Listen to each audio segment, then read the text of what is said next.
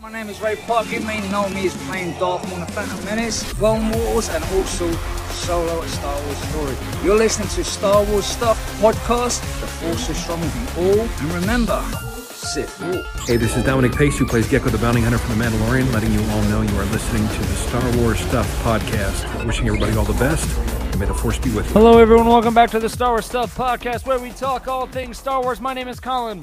And I'm Josh.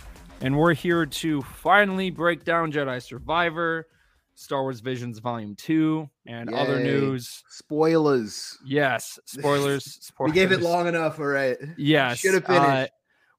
So Josh beat the game in 28 hours. I think after a couple of days after it came out, because I know you worked and then you played like that weekend, Yes. right? Yeah. I continued. I still had work and then was still playing because Wow. I didn't want to put it down.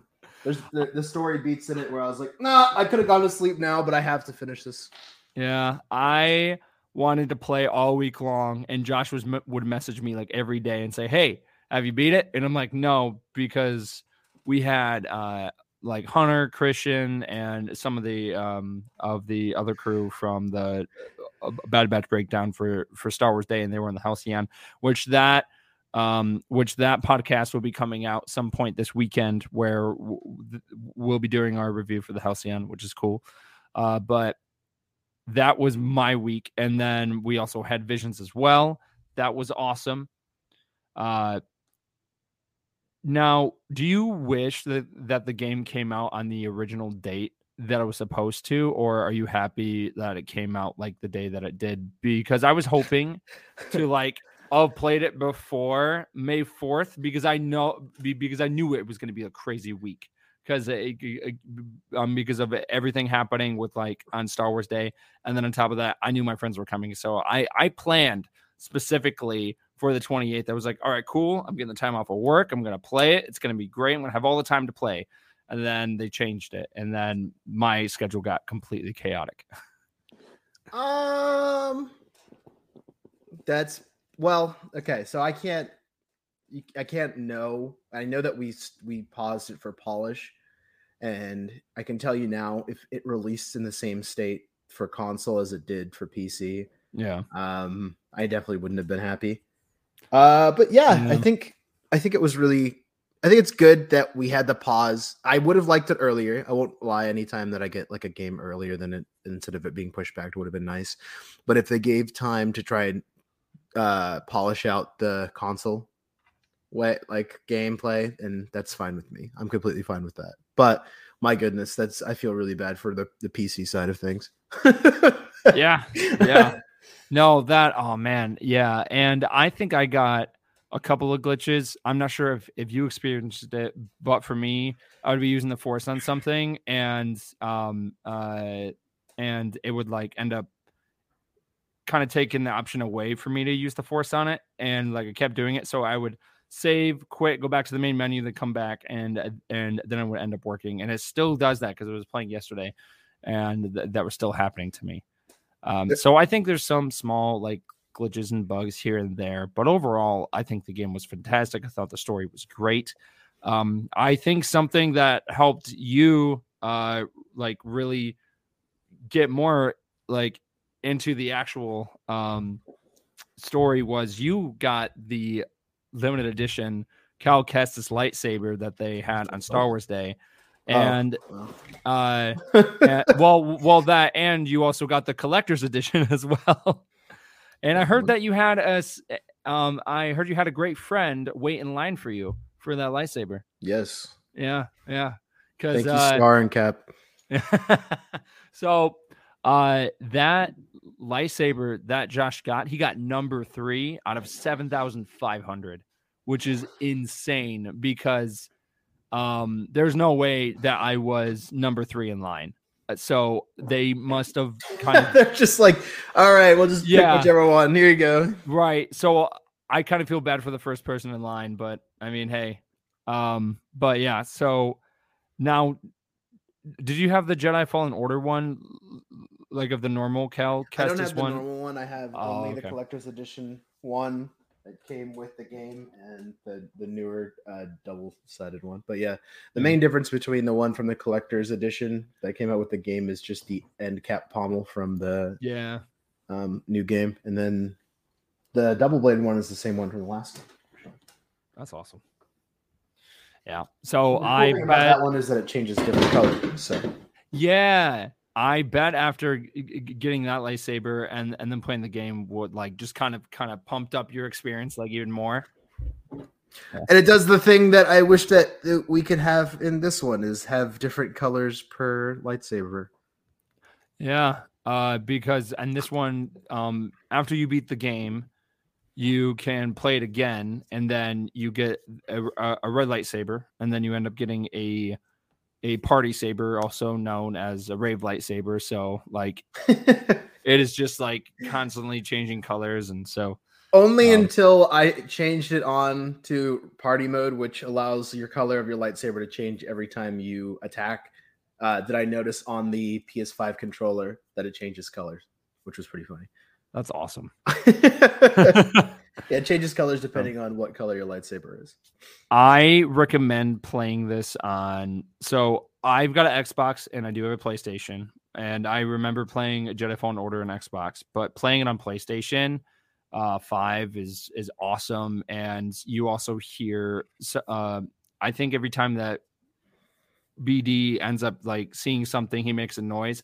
It comes on the TV, but it also comes off of your remote as well. And when you turn on the lightsaber, like it shakes your controller. So it's other things that awesome. I noticed on the controller. It's you get the feeling when of the trigger pull is when you're using the Force. Yep. You get the sound of the stims, just like last time. When you actually inject them, it makes a sound on the controller.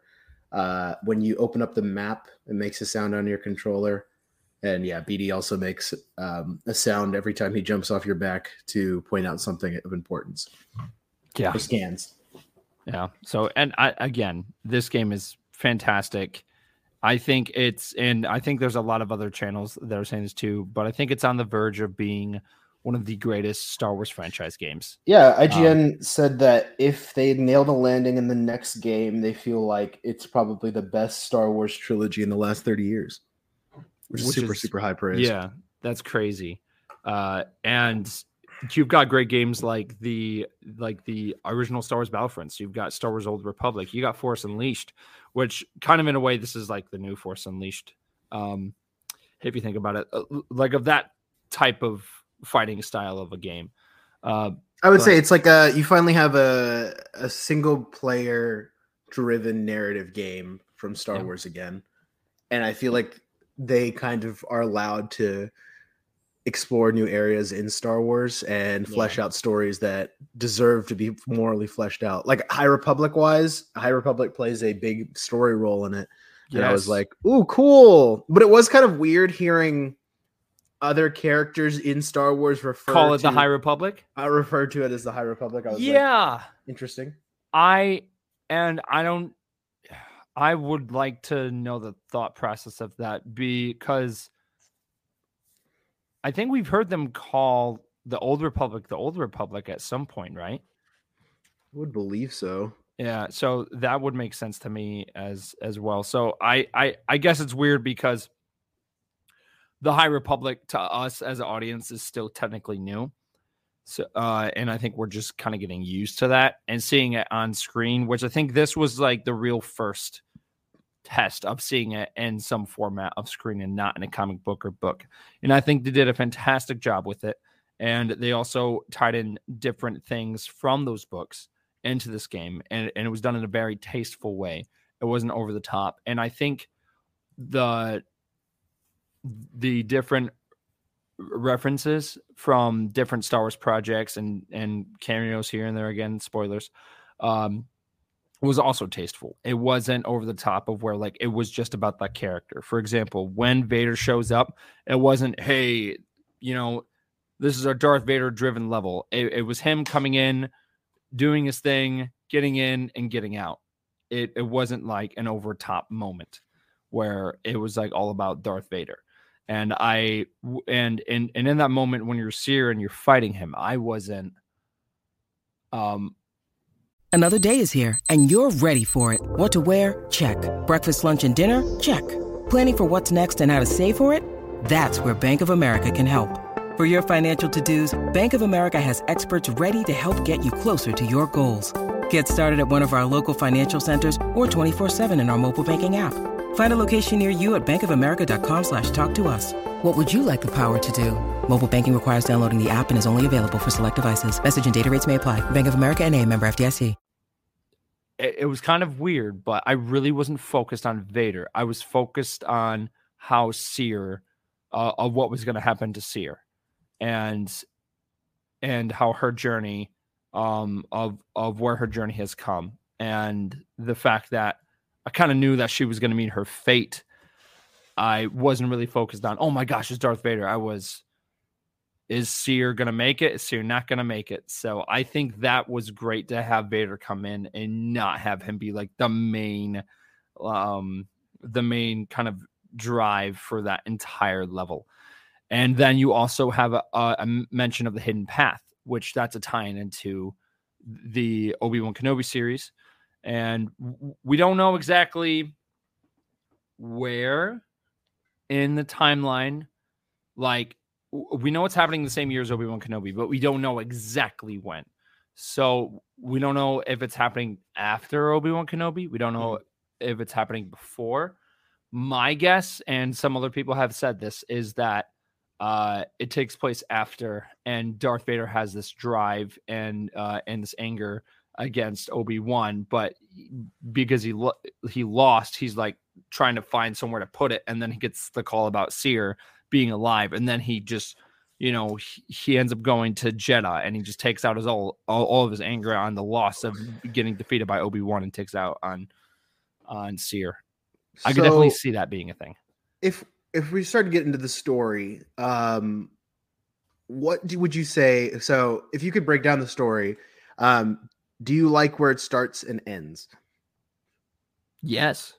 Okay. Yes. In comparison to the last game, I was like wondering, I think you have in the first game where you have the opening, where you're in the scrapyard, you have the music playing and the swelling of music. Great song, by the way. I feel, yeah, which is cool having the Who back for this one. They've done 3 new songs, I believe. Yeah. I really liked having this new beginning. Coming back to Coruscant. I like how the start menu, as soon as you hit like start game, it brings you directly into the game on Coruscant, and you get to see where the Jedi Temple is, and you're flying straight past it. So at the beginning of the game, you are, it looks like you're captured. You're going to Coruscant to meet up with be delivered to a senator. That senator is the senator of Utapau. When you actually do get there, it turns out that this was a whole heist program to be able to get more information on the Empire's plans throughout all the galaxy. So, what do you think about the opening little heist piece showing how far Cal has come?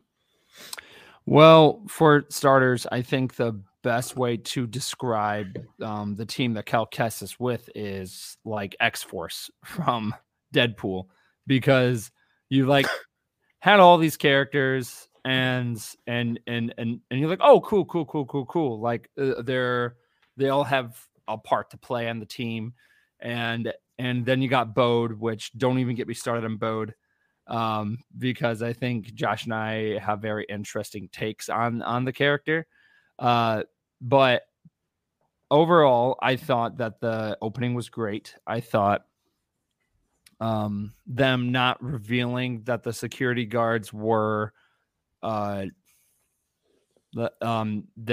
they were kind of part of the heist, that they were on Cal's team. I loved the opening shot of him going into the temple.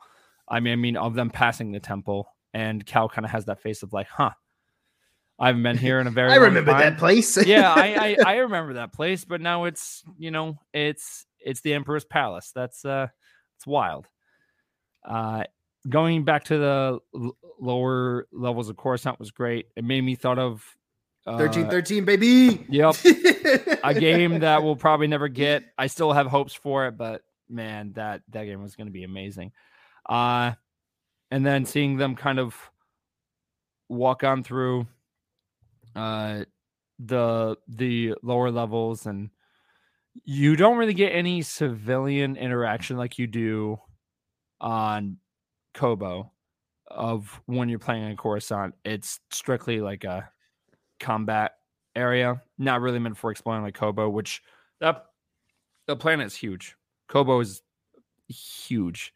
But for Coruscant, that level, seeing them go after the senator, and that kind of adding to like the heist was very interesting, because you see Cal still trying to balance of being a Jedi and then also not following all the rules as the Jedi Order did.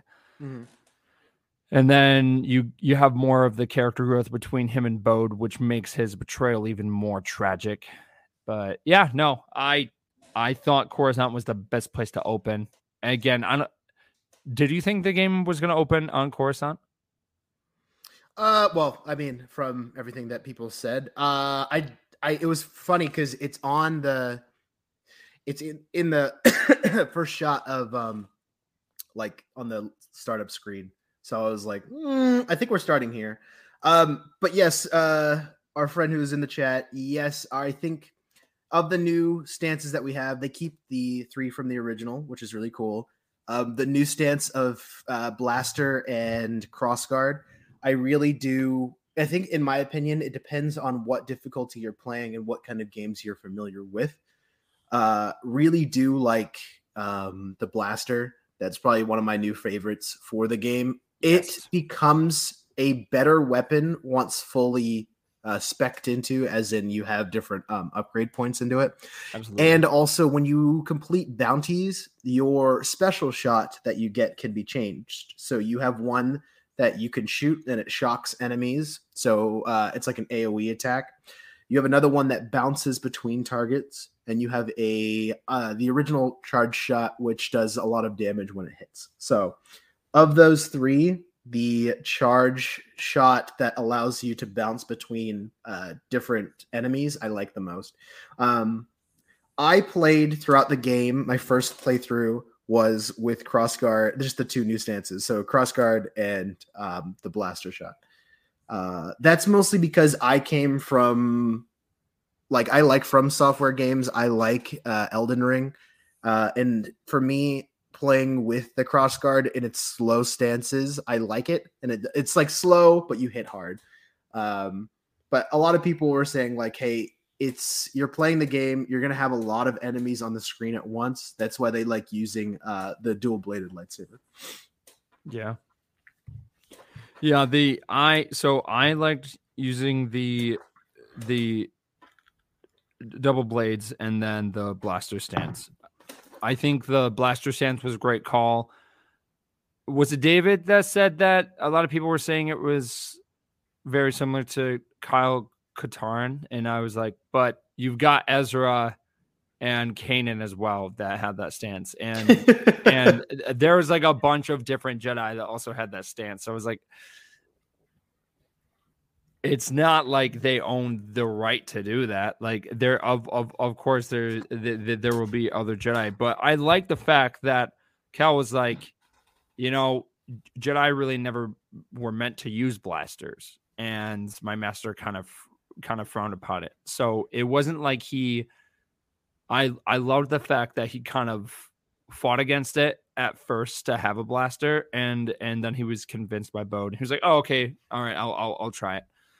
Yes, the story of Cal becoming older and understanding morality and dealing with morality in this universe is pretty cool. Seeing the faults of the Jedi and towards their future is really cool as well. A big part of that is probably like when you finally get to Kobo to go meet up and try and fix the Mantis. Yes. Fixing the Mantis from Greaves. So it's cool to see him again, his cool beard. He owns a bar now, which is pretty cool. Full little cantina. So what did you think of the characters, the new characters that we have? Torgal. You. Torgal. I think that is probably one of my weird criticisms that I'll say. When you have Star Wars in the themes of watching it on screen, you kind of have you have your preconceptions of what they should look like, and then you get to see them on screen. You're like, yeah, that's a Star Wars character I really like. It's weird for me to hear voices or famous voice actors that I know from different pieces of media show up in Star Wars, because for me, like, I know it takes me out of it for a little bit, and I know it doesn't do that for everyone. However, for me, like, hearing Invader Zim come out of a Star Wars character, I was like, okay. And then Bode is played by the same guy who does Yasuo from League of Legends, and it made me laugh. For those two voice actors probably pulled me out of it a little bit. I do like the characters. It's just, I know that I was kind of like, I wouldn't doubt that you're going to see some of these characters again from like all the other ones that are in the Star Wars media. Well, I know there was also, I'm probably going to pronounce his last name wrong. There was also TJ Mini, who played Del Miko in Star Wars Battlefront 2. He voiced the senator from the beginning of the game as well. So it's cool to see him come back, even though he wasn't the same character. You can tell he's a Star Wars fan, like, of being like, yeah, sure, I will definitely play another character in the Star Wars universe. And that game was also made by EA, so it makes sense that he would have good relations. Yeah. I think that they do a really good job at the beginning of the game of showing how far Cal Kestis has come in his struggles. I like when you finally do fight the first sister. I mean, as in the first sister that you fight in the game, which is the 9th. But killing, I like how that fight basically you're like, I know you're Jedi, and you were at least. And then immediately you like, dude, come back. You're like, all right, I'll set you free, and then immediately cut her head off. I was like, ooh. Ooh. And that's how you really knew. I mean, I kind of knew at that point that Cal was kind of changed, but that was also the moment, I think, to the audience where it's like, this is not the same Cal Kestis. He's picking a few up from Saw Gerrera, running so many missions for him. Yeah, and that was also cool to have a mention of the character, but not see him. I wasn't expecting to see an actual cameo from Saw in the game, so just having like of them saying it was totally fine by me. Because I think the first game, having those cameos from characters that we actually know in the Star Wars universe, was great to kind of help build of what the Jedi series is. But now having these characters established, I think kind of closing out some stories was great. And then not having them be part of the main story. Again, Darth Vader is a fine example of just having him come in and then, kind of leave. But yeah, I wasn't expecting to see the 9th sister, right? Yeah, it's the 9th sister. I believe so. Yeah. I was not expecting to see her. I was wondering if we were going to get more, because something I absolutely love and I made the right decision on was not watching any trailers past the first one, so that I didn't know if anything new popped up. Yep. So anything that like hadn't popped up for me in the game, I was like, oh, cool, that I hadn't seen that first trailer, like, was always going to be new. Coming into Kobo and really kicking off the story is when you finally realize that, like, hey, like the High Republic characters were here. Like, this was a High Republic station. Like, people came to this planet and lived on this planet. Lots of Jedi have been through here, and lots of Jedi have had their like Jedi trials there. So I thought that was really cool. I thought it was also a great, again, a very tasteful way to add in the High Republic into Star Wars. Where first time, baby. Right. So it's establishing something new, but saying it's been here for a very long time. And we know that the High Republic was somewhere on the planet of Batu and Galaxy's Edge. We know that that it played a part in Coruscant and just kind of across the galaxy. But seeing it again on screen is amazing. I like in some format, like a game, a TV show. I think it's great.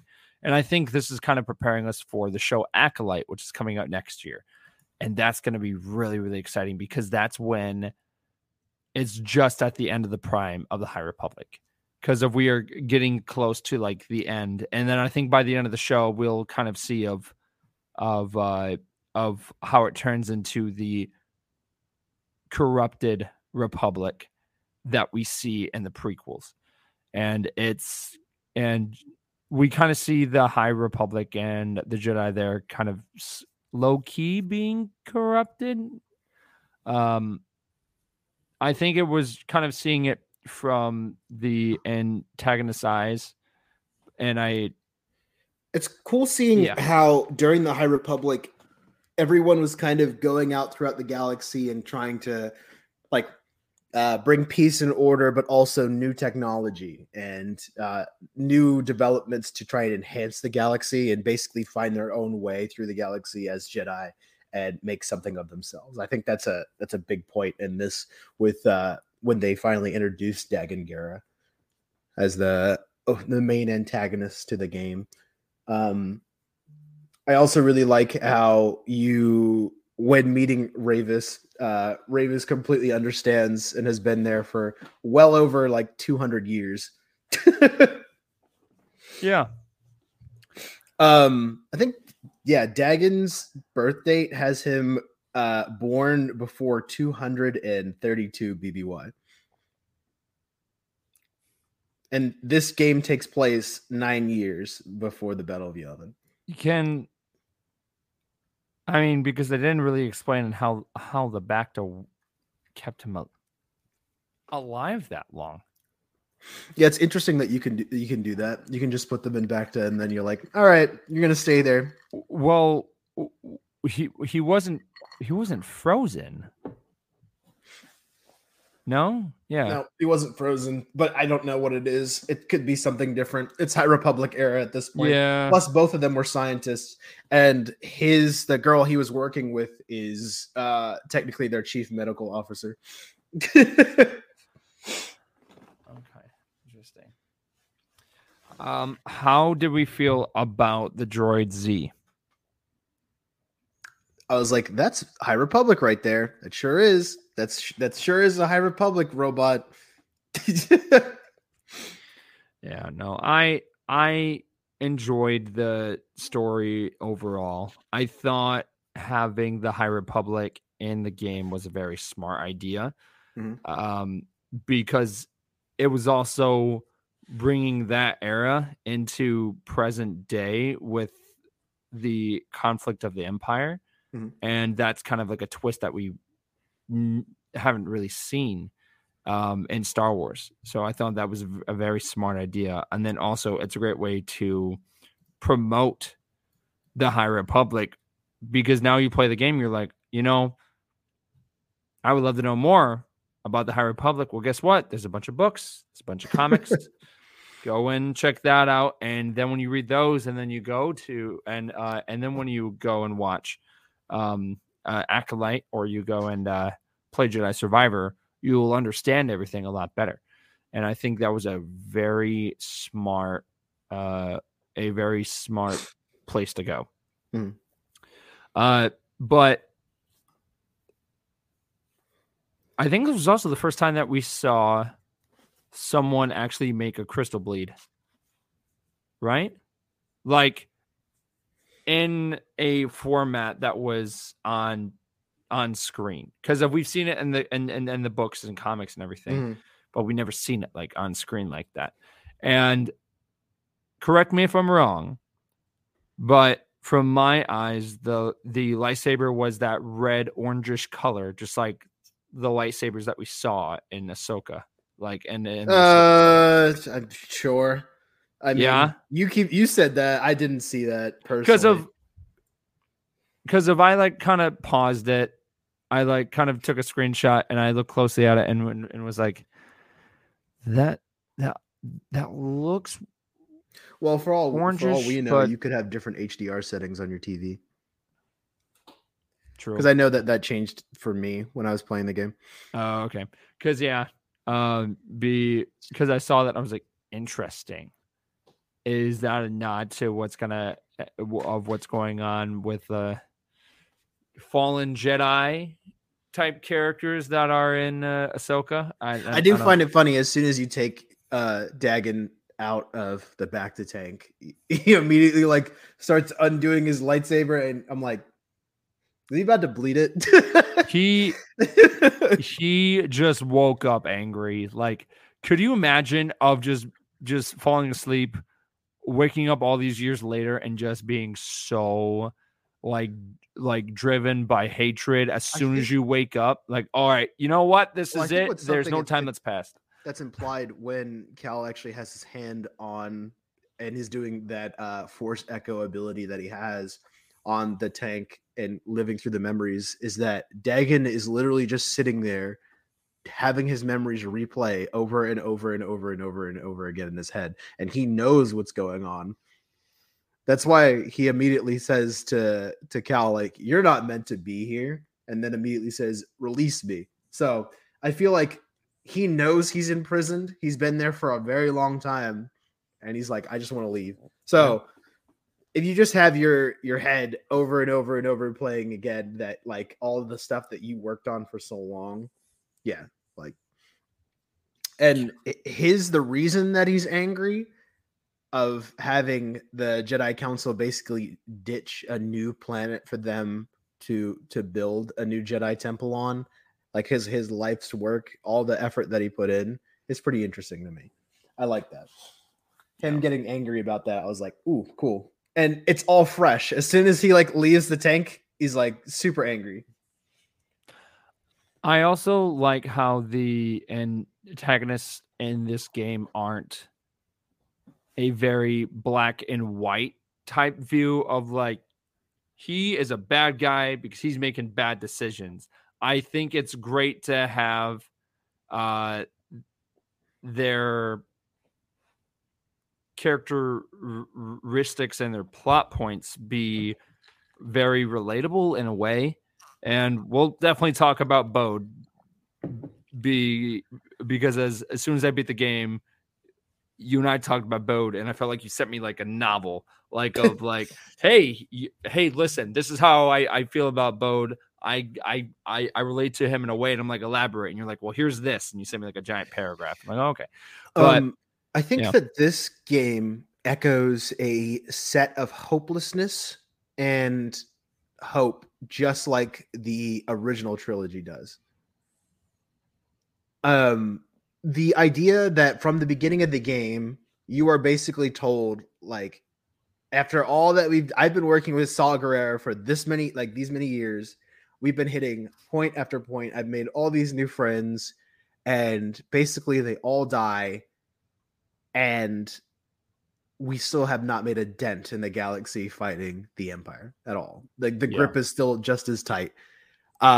I think that speaks volumes towards the end of the game, where everyone is trying to find a way to be able to survive in the galaxy, knowing how bad it is because of the Empire. Because even when you fully take over the little, like, the yacht that the Utapowan senator is on, they're basically like, hey, you have to make a deal here. Like, if you can't beat him, join him at this point, which is, it gets reflected later on in the game with Bode, which is really cool. Going to Jeddah. Did you like going to Jeddah? I was not expecting it. I was trying to speculate of what the sand planet was in the trailers, and Jeddah was, I don't think Jeddah was on my list. So I think that was great to go somewhere familiar that we barely really spent time on. And again, there is a tie-in to the Force and the Wills and everything. Rogue One, awesome tie-in. Which now I'm curious if maybe Saw Gerrera got his idea to go to Jeddah from Cal Kestis, because Cal spent time there and was like, hey, it's in different parts. It's isolated. It's a good place to hide. We kind of drove the Empire out of there by like kind of scaring them. So there's certain parts of Jeddah where they won't go. And I think that shows like another thing that they were saying is that like their tactics become very interesting. It's like, hey, after Jeddah absolutely gets completely, like it'll get completely taken over through Rogue One side, where they'll start mining all the kyber crystals and for the Death Star, is that operate in a place that your enemy's already been to or doesn't really suspect you. So I think that comes up later. When you're on Jeddah, did you like seeing where Seer is and how Seer's been doing and Marin's been doing? Yeah, I was not expecting. Well, so I think we both saw the part in the trailer of where Seer has some of the Jedi archives, like a whole shelf from the library. Kind of curious on how she got that, because one of the only people that had it was Joe Costanu. So did Seer go to where Joe Costanu was hiding, and then she's like, oh, here's all of her stuff. I'm just gonna we do know that put this in a space U-Haul and then take it across the galaxy. Like I'm curious how that happened. We do know a lot of the data that she has actually comes from the people who are already on Jeddah. Like it's a collection of all the old Jedi stuff as well. Yeah. So I did like seeing that. Did you like the Trident class assault ship coming down and absolutely blowing the crap out of the place? It was interesting to see the Empire using it. I think that I was very surprised by that. Seeing the love type relationship between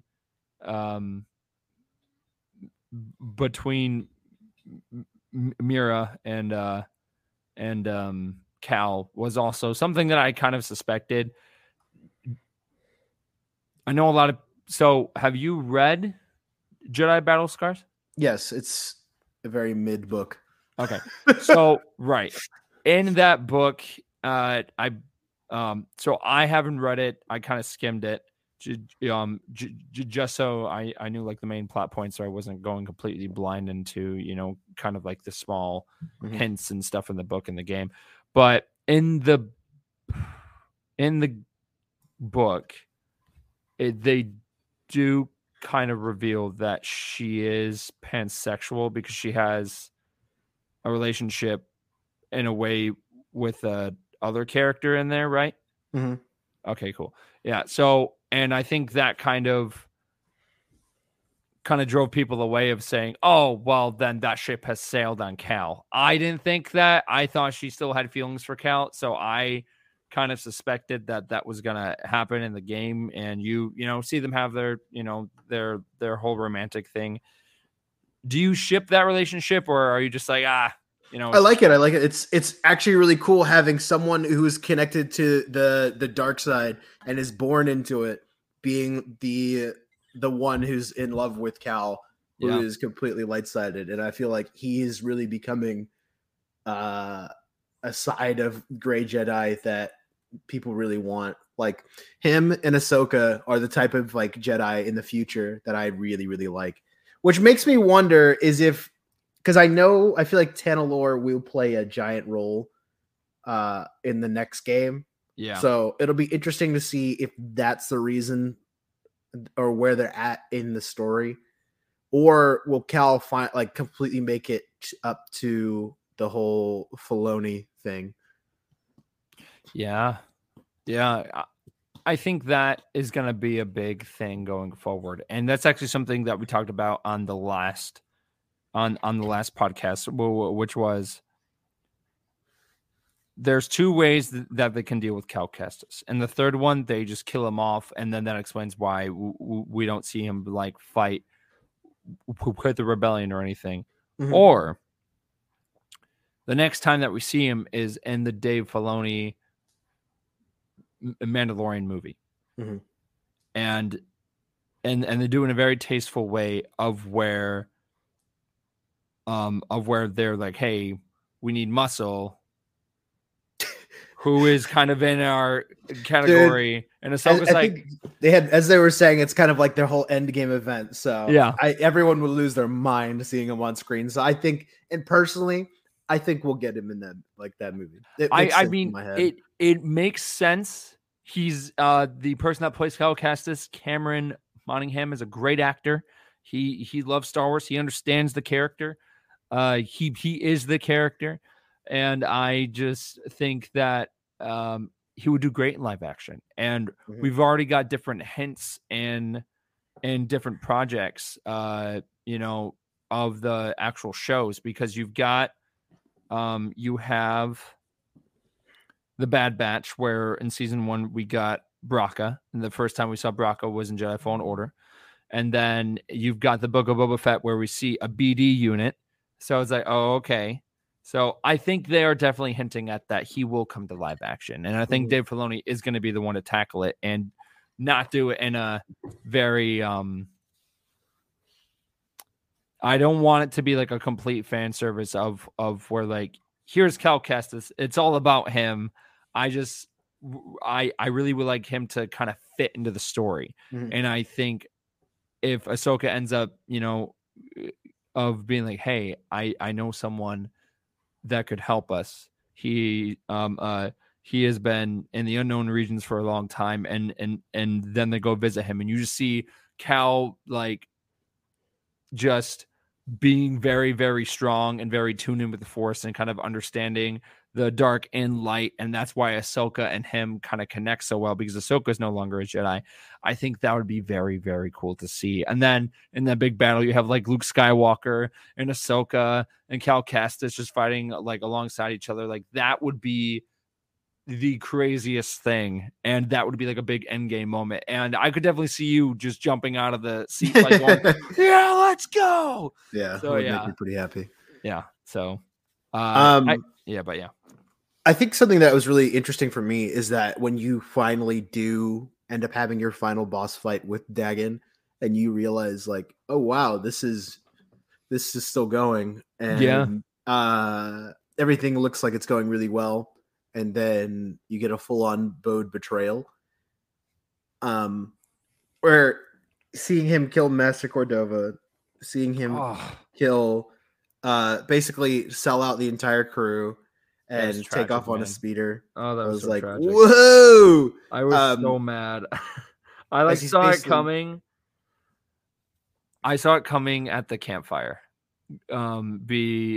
Just because the way that, like, he was talking, and to me it looked like he was kind of having second thoughts, but then he was like, no, I think we need to, like, I need to do this. I have to do this for my daughter. There's no going back. And oh man, I was hoping they wouldn't do it. And then I think the big thing that threw me off was that he was a Jedi beforehand. He was the whole force push where he's like, you're not the only one who survived. I was like, yeah, let's go. Yeah, I was like, wait, what? And then really cool. So that whole scene of betrayal was just sad. But then the Inquisitors, I thought that was cool. And then doing something that they didn't do in the first game was you got to play a different character, and we got to play Seer in her final moments. Yeah, in her final moments. But that still was awesome. I loved that. I thought that was cool. Her fight between Vader is really cool. Yeah. You of course lose, but I thought the fight was really, really cool. Yeah. I know I've already talked about it, but just having Vader come in and not just be like him not stealing the spotlight from Seer, I think that was great. I think just having him, I mean, as soon as I saw him walk through the door, I was like, okay, Seer's gone. She's dead. She's not going to make it. There's no way. Because I didn't want them to pull a other Kenobi plot where you get stabbed by Vader twice and you survive. Like that's, to me, that was just like, no, you can't do that here. So I figured Seer was gone as soon as he walked through the door. But yeah, I love that fight. It becomes like a full-on chase towards trying to get Bode, and I thought it was pretty cool. Yeah. That's what kicked me into the game where I was like, I need to finish this game. I need to figure out what happens. So you basically chase Bode across the galaxy, trying to get him before he can get to this planet that you can only get through with a like a little wayfinder, little device. I thought that was pretty funny. So what did you think about Bode's story? I'm curious of what Inquisitor killed his wife.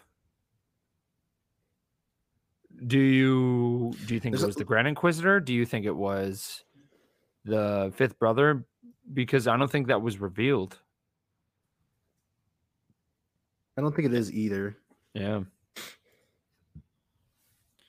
And I know this is our friend. Our friend Mike loves the Inquisitors, and I think a big thing that he's talking about is one great thing from the Disney era of Star Wars is introducing the Inquisitors, and I agree with him. I think having them come in and be the semi-antagonists, like for different surviving Jedi, where it's not Vader hunting 24/7. I think that was a very smart part on them, because could you imagine like Vader just going to every single Jedi and like I just feel like that would just be kind of unrealistic. But having different Jedi that, like, you know, that aren't Jedi Masters, that's not really on Vader's level.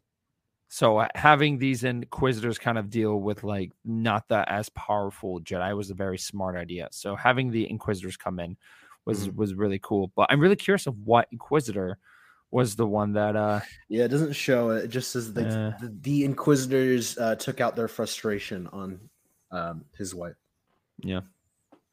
So maybe we'll find out later. Maybe that might be part of his daughter's name is Taka, right? Kata, sorry. Maybe that might be part of the third game. She like might find out who it is, and it might be like the Grand Inquisitor or something like that. But at that point, depending on where the story ends up being and where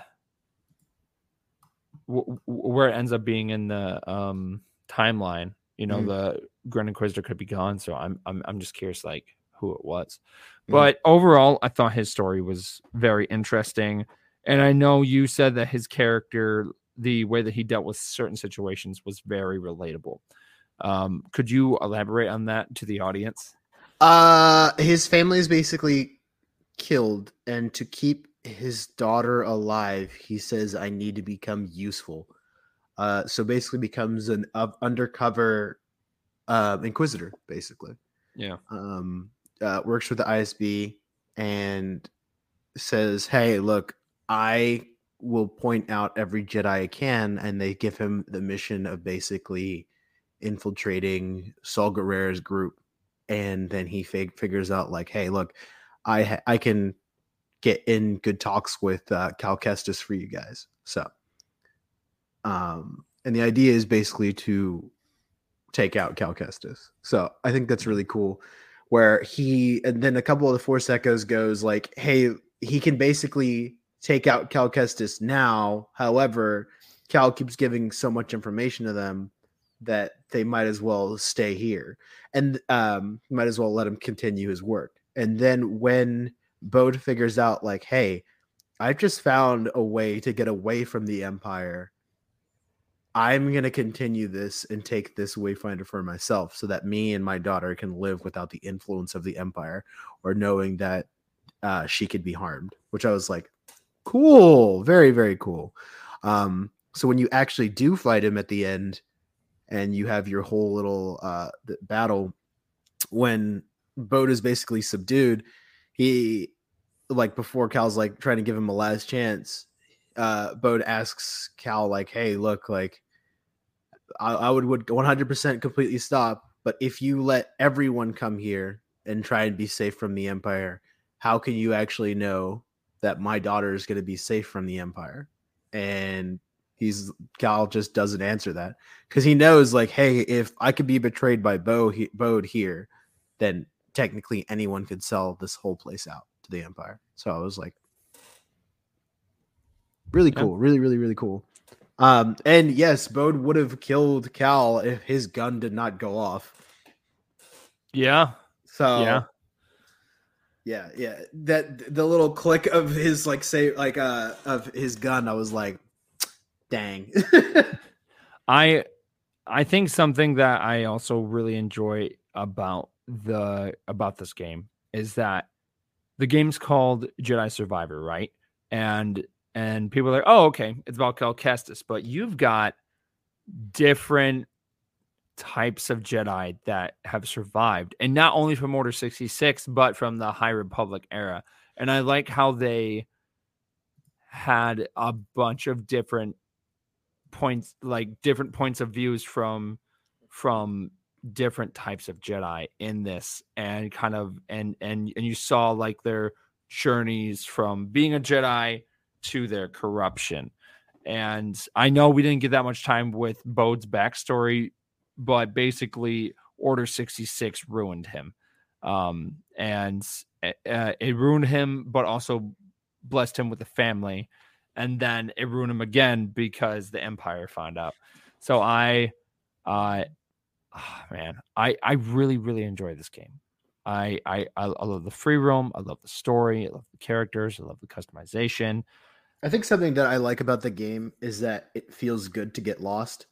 Yes. Many times in the game, I came up to points where I'm like, I am definitely lost, but I gained something out of it. There's collectibles around every single corner. Exactly. And then did you do that Easter egg of where like it's kind of, I want to consider Easter egg. I just kind of feel like it's just something in the game. But there's a place on Kobo where like you end up going through like kind of a crack in the wall, and you have to kind of shimmy on through it, and it gets dark, and then you have to do it like for 3 minutes until you get all the way to the other side, and there ends up being like the droid. Oh, the one with the painting. Yeah. Yeah. Yeah. That was a very interesting thing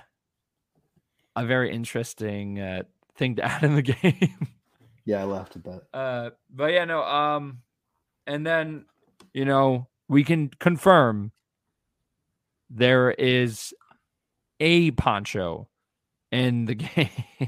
There is a poncho in the game. Yeah, not Poncho's poncho. And it's the one that he had in the first game, right?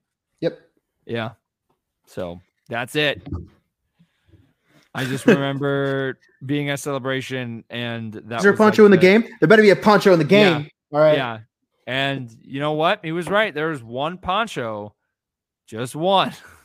But yeah, no, man. And we were introduced to so many different characters, and kind of having the chance to fight battle droids that weren't, part of the Separatist Alliance, and they were repurposed, was very, very cool to see. And and going through like the different outposts, having fast travel was great. Again, I think something that I loved about this game, and again, there's a lot of things I love about this game, but I think one thing that I really enjoyed was that it took place in one era, but it brought multiple things from different eras of Star Wars into the game. Mm-hmm. So you're fighting during the Empire, but you're fighting battle droids, and then as you're doing that, you also have the tie-ins to the High Republic era. But this is happening during the Age of the Empire. And it's something that we really haven't seen before in Star Wars. So I think it was phenomenal of them to do all that. And I'm really excited for the third game. And I'm really curious of where that story is going to go, where Cal's story is going to go, because he is such a great character. And you can definitely tell the people working on this game are fans themselves. and it definitely shows in their acting in the game and the passion and just everyone who worked on the game. You know, you definitely see the attention to detail and the passion in the work. So I am very, very excited to see of where the franchise goes. Yeah. Overall for the game, I give it a 9. How about you? Of my faults and everything, I probably give it, maybe a 9, maybe an 8.5. The things I don't like about the game is probably like performance-wise, I was pushing it because I made my field of view extremely long, like extremely big. Okay. So you could get more of like, it's easier to find collectibles and pieces. I feel like I was really pushing the game. So I had a couple instances that I don't like. My main gripes with the game, I would say, come down to saving. I wish there was an auto save, especially if you could put an auto save in points where, because I spent hours and hours of just like finding collectibles, and unless you go back to save points, which is like your resting point, it won't save. Right. So I had a point where I was going through the game. Like I had been maybe like 4 or 5 hours of just finding collectibles, hadn't stopped because I was just enjoying that. And the game crashed on me. And then it sent me right back like 4 or 5 hours beforehand. And I was like, cool. We love that. Oof. Yeah. Yeah. It's performance wise. It sucks on PC that people didn't get a great experience. And I know that brought down a lot of the original review scores.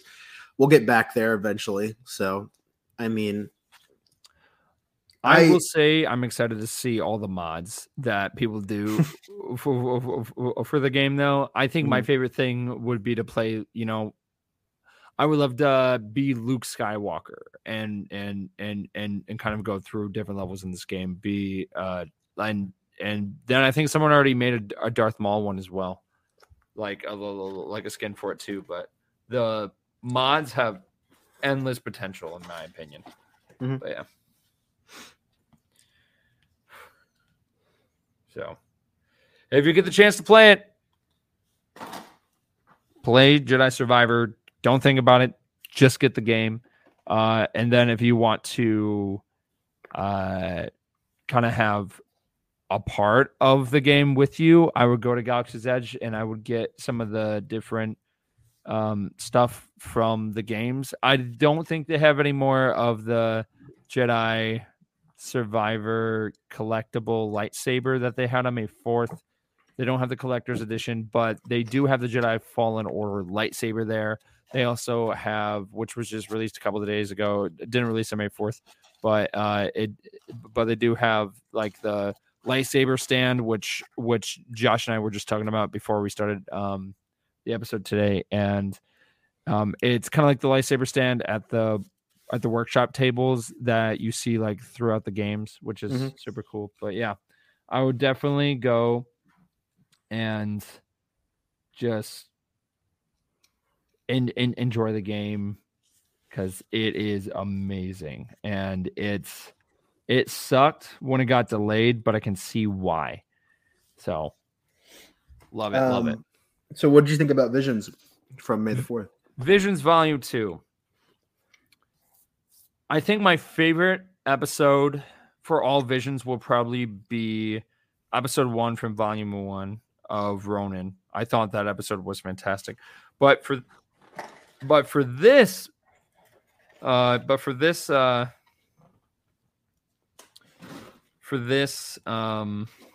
season, I would probably have to say it was episode 6. No, I'm sorry. 5. Journey to the Dark Head. I thought that was to me it was visually stunning. There were a lot of great episodes. There honestly were. I think the second one scared the crap out of Brooke. Like she jumped off the couch and which one is that? The Screecher's Reach? Yes. Yeah. That is an old Irish wise tale told through Star Wars. Yeah. That because it was our friend Craig, her and I, we ordered pizza, we were watching it, and then you just see the face and the screech, and then she's like, nope, But yeah, that was Ben's favorite episode, actually. The again, spoilers. The Sith person at the end, that look was terrifying. The person coming off the ship in the end, and you've got this very fake looking, like this fake nice person, but you can see that that they're evil, and that was that was a very terrifying look, and I was like, wow, that's yikes. But I think all the stories that we got were amazing. I thought think it's amazing that we're finally getting. See, what's funny is, besides the game, the general public wise, that was the #1 Star Wars project that people were hyped for. For Visions? Mm-hmm. Oh wow! I was talking to a lot of people who aren't as familiar with Star Wars, but they were the most excited for Visions as someone who isn't a very dedicated Star Wars fan. And I was like, yeah, it makes sense and you can basically jump on whenever. It's anthology, so you're able to pull up any single episode and go, I really did like that episode. Yeah. You don't have to be dedicated to watching everything of Star Wars to get into this kind of show. Going into the show of what the episodes I really did like, the Spy Dancer was one of my favorite episodes. I think it is my favorite episode of this season. I really enjoyed the plot. Yeah, plot was great. I had a lot of fun with that. Animation's really good. It's the same people that also helped out on Gennin Taranovsky's Primal, which is the original Clone Wars, the Legends Clone Wars. Mm-hmm. I think what was really cool is Owl's song had so many elements of South African folklore and South African like themes in it. For me, I was like, this is what I want towards the future of this Vision series. I think if they keep it up and keep pushing these, everyone around the world gets to tell their own Star Wars story. I would love to see one from Australia. I would love to see one from New Zealand. Give a New Zealand person, give the animation studio to like Weta Digital, and I bet you they'd make something really cool. Oh my gosh, yeah.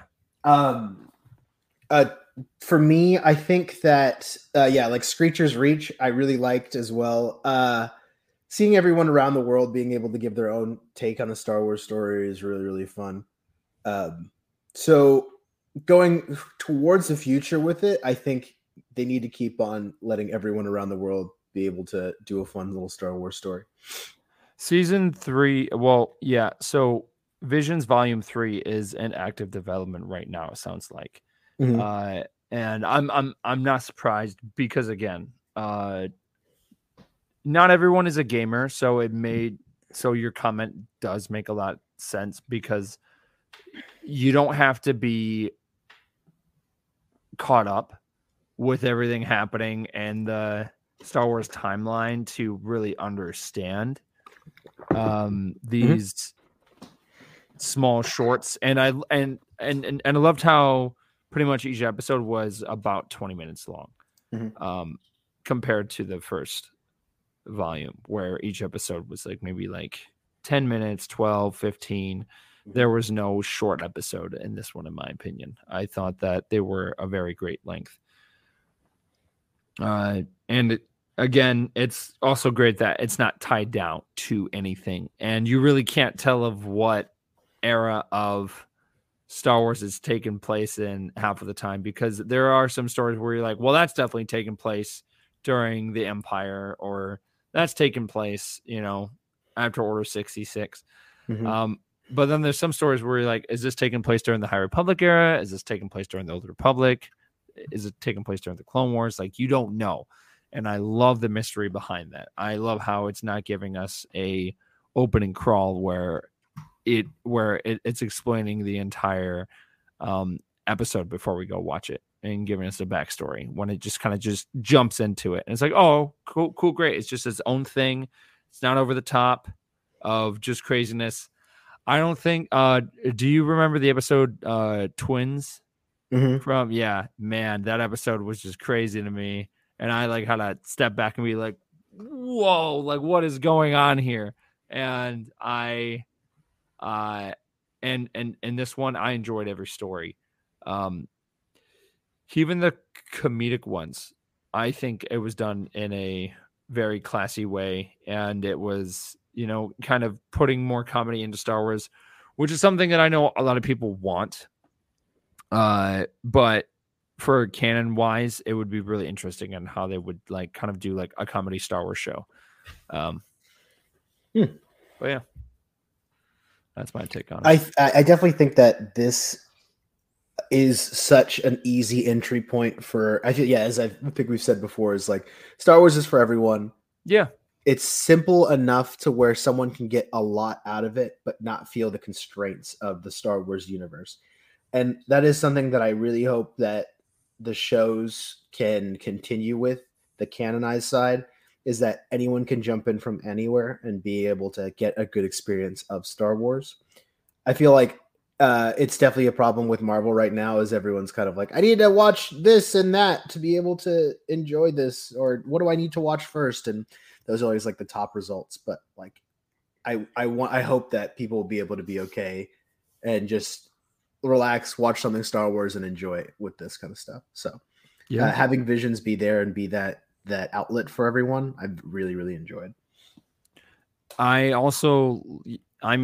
Again, the stories just coming from across the world and just seeing different points of views of how people see Star Wars was amazing.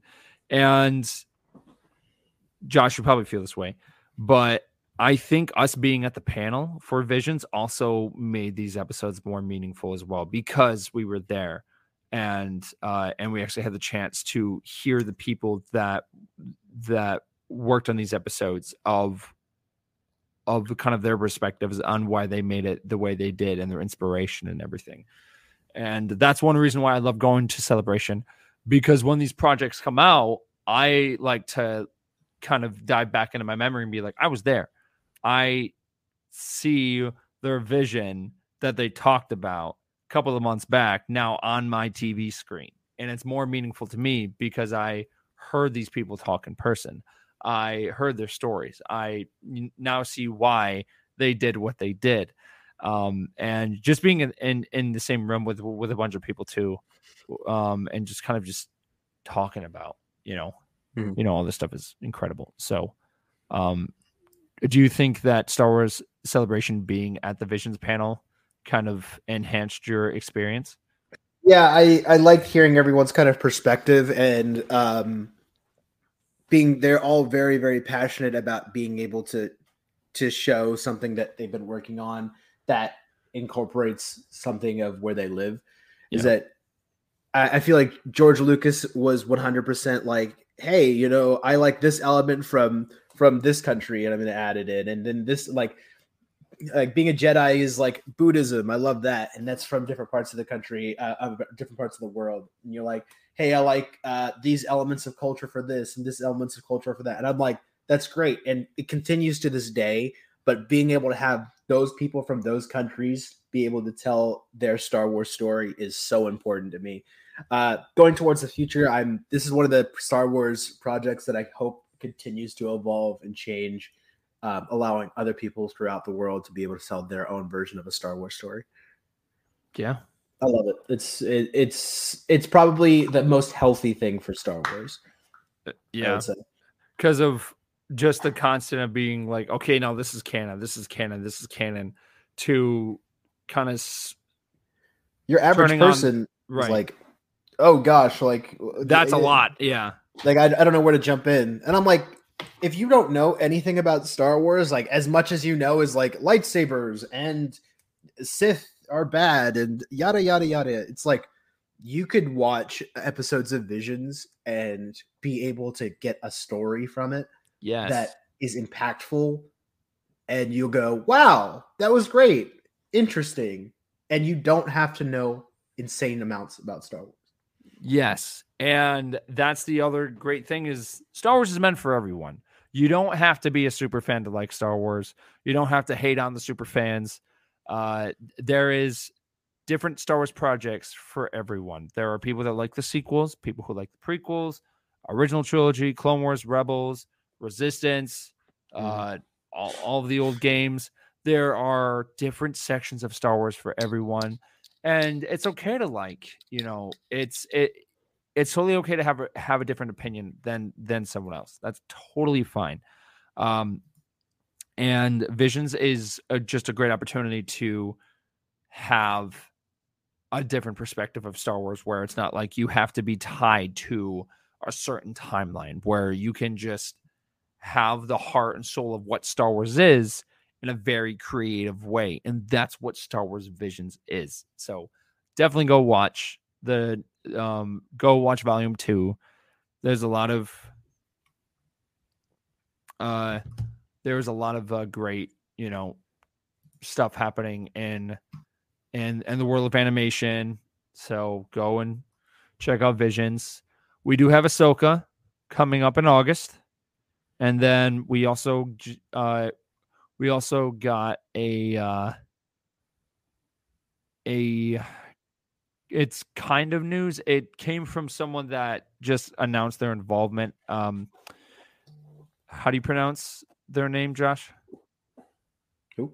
The actor who plays Steve Urkel. Oh, well, you can just say Steve Urkel if you want. Oh, okay, cool. Cool. I feel like people will know who that is more than if I said anything else. Yeah. So the actor who played Steve Urkel in Family Ties, it sounds like he's going to be playing a pirate in Skeleton Crew, and he also revealed that Skeleton Crew is going to be coming out around the November-December time. So it sounds like it's going to give us a small break from when Ahsoka gets done.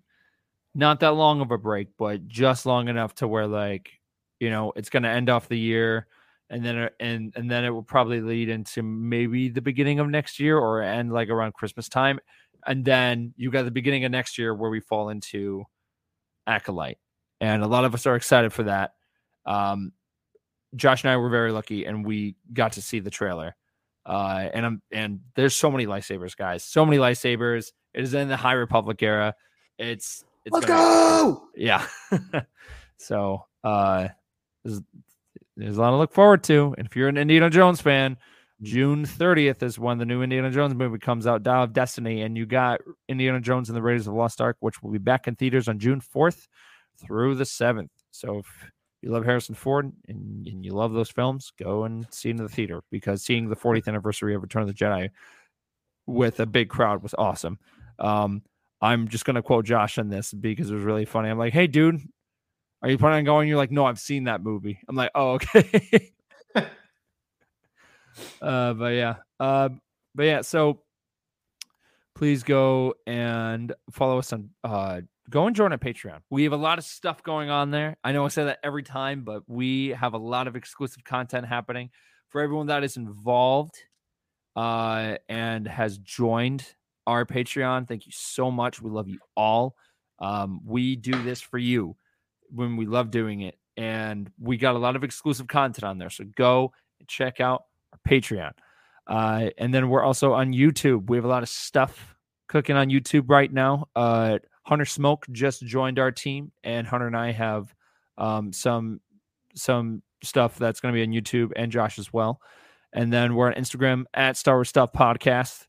Go and check that out. We are slowly turning that into a fact page. So I'm posting more different facts that a lot of people don't know about Star Wars, and then also news coming in. So go and check out our Instagram at Star Wars Stuff Podcast. We're also on Twitter at Stuff Pod. Again, we're on Patreon at Star Wars Stuff Podcast 2187. Search Star Wars Stuff Podcast on TikTok. We also got an email, starwarsstuffpodcast@gmail.com. If you have any questions, if you want to reach out to us, please go and contact us there. That's the best place to contact us. Facebook, Star Wars Stuff Group, and Star Wars Stuff Podcast page. Please write us a review.